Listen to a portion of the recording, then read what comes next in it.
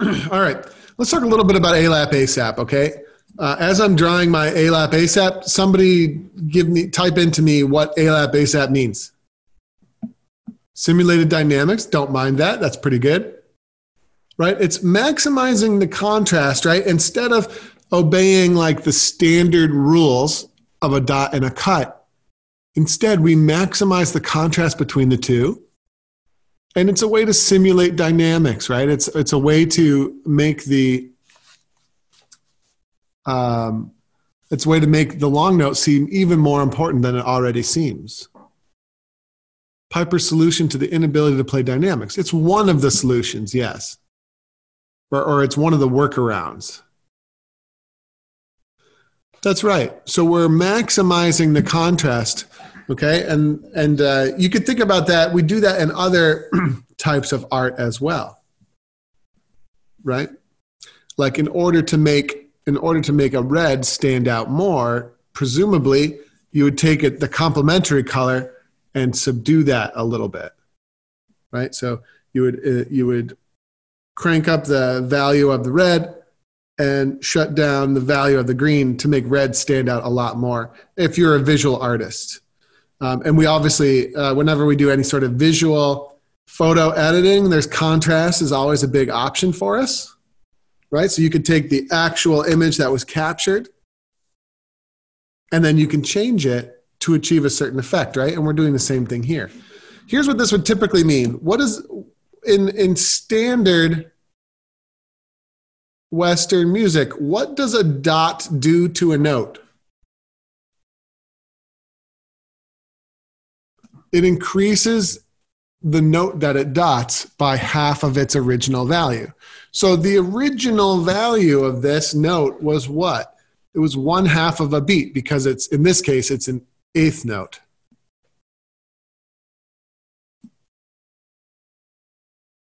Right? And so by adding a dot, we add half the value to the note. Therefore, this note's now 3/4.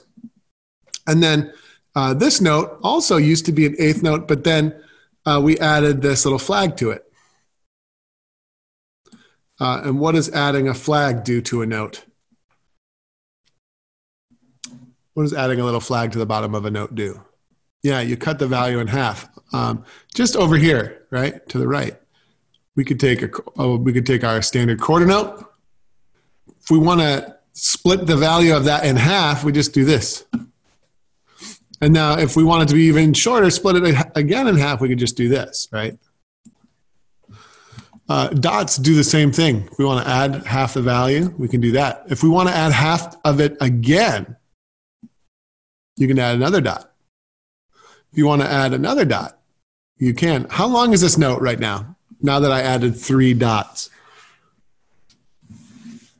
Yes, it's 1 15/16. Or is that right? Are we right?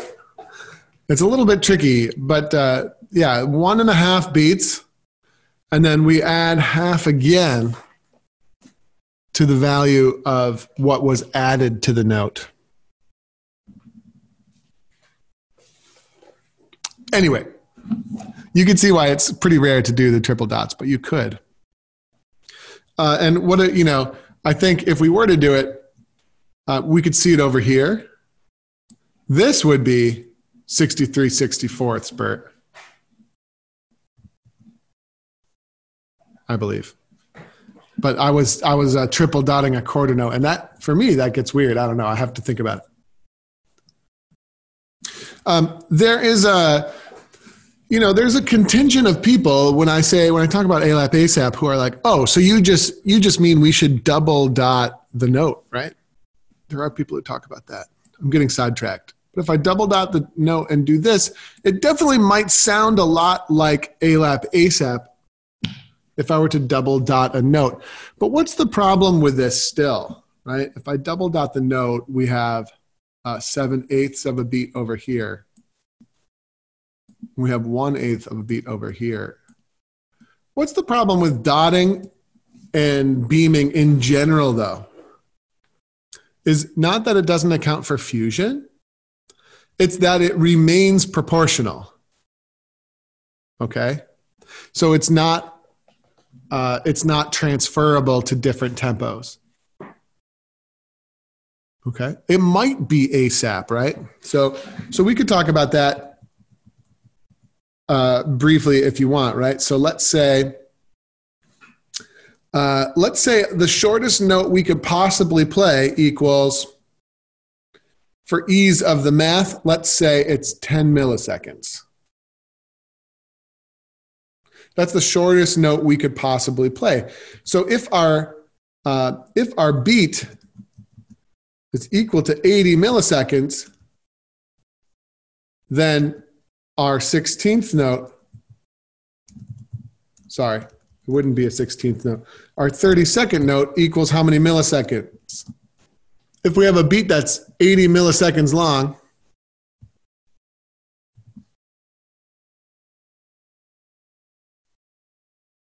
how long is a 32nd note? This is not realistic, obviously. It would be pretty weird to have a beat that was only 80 milliseconds long. But what would it be? It would be 10 milliseconds, right? My point would be, there is a tempo at which the shortest note we could possibly play would be the same as 1/8 note. Okay, now, but however, if we change the tempo, now if we move the beat to, let's say, 84 milliseconds, now a 32nd note equals what? Sorry, let's change it to 88 milliseconds. Equals what? 11 milliseconds, very good. And then can you see how we're no longer, if we just play the fraction, we're no longer actually reaching as short as musically possible. Everybody see that? How proportions don't work? Good. ASAP duration does not change as tempo changes. And that's why when people say, oh, so what you basically mean is just double dotting, that's why that's not it at all, right? The important thing to understand is that we're doing an entirely different transformation to this musical group when we see it, okay?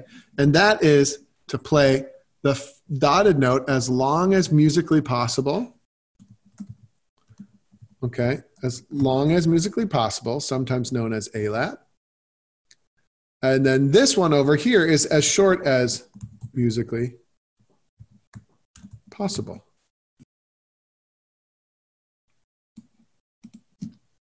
All right, now here's the thing that we're hearing a lot of that people need to start to understand. All right, so what we're hearing a lot of that people need to understand is the short changing of the ALAP. Okay, if you short change the ALAP, if you don't actually get the right value of this note and you play it too short in duration, there are two things that could possibly happen, or both. What are the two things, the two really negative consequences that could happen if we short change this note? Well, we will definitely be early to the cut note. Right? So we've shortchanged this note. We are either going to come in ahead of the next beat, or we are going to, there's only two options.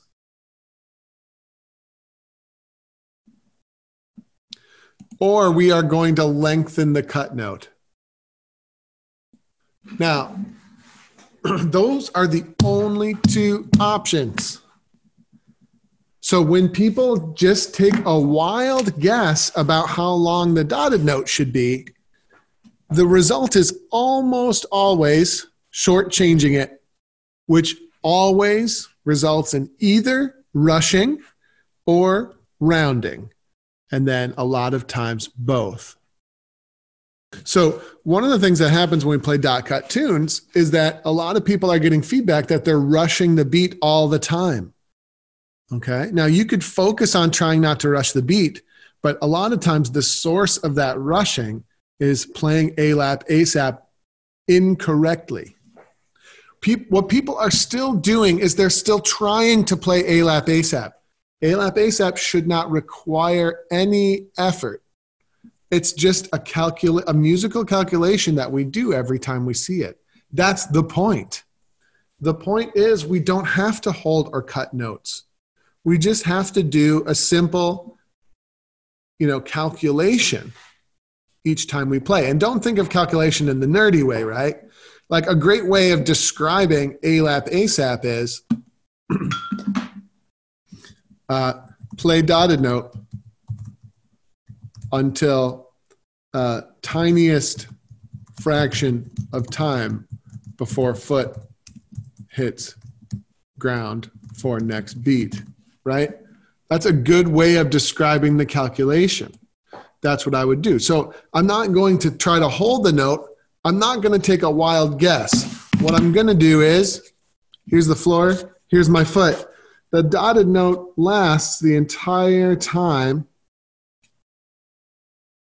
until there's the tiniest fraction of space between my foot and the floor, and that's when I sneak the next beat in. That helps me not rush. It helps me know what the actual maximum length of time is for that note, right? We can't just take a wild guess, and we can't just practice the correct length of the note because tempo is variable. It changes all the time.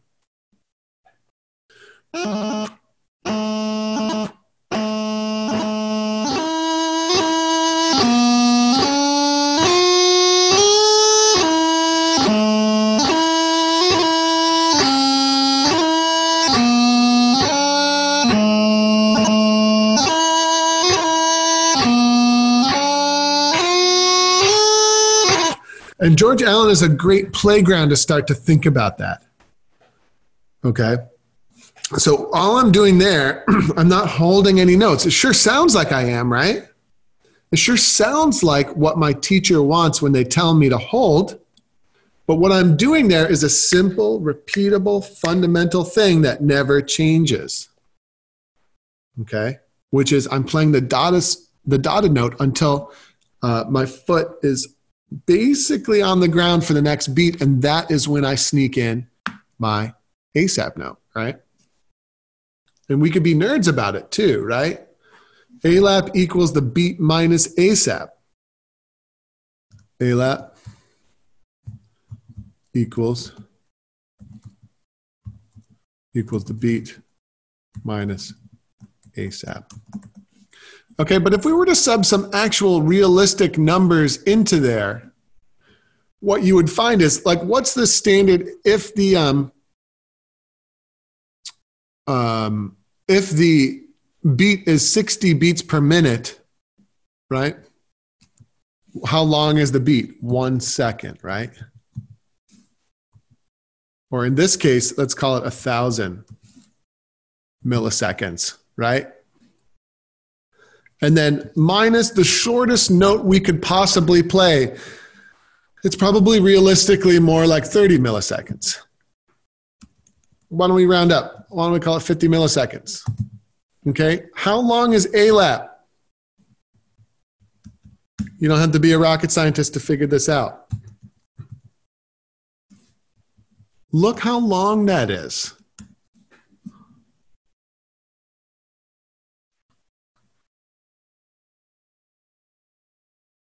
Right?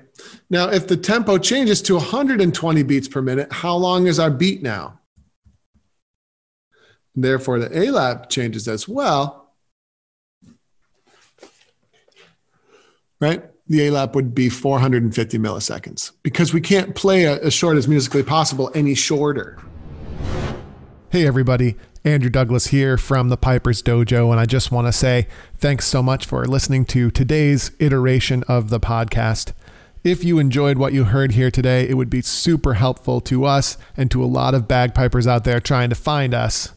If you could give us a top-notch review on whatever platform you're using to listen to this podcast, particularly Apple, iTunes, and Spotify and things like that, your review would be really, really helpful. So if you have a moment today, definitely go over there and help us out. Other than that, until we meet again on the podcast or somewhere else, thanks again for listening.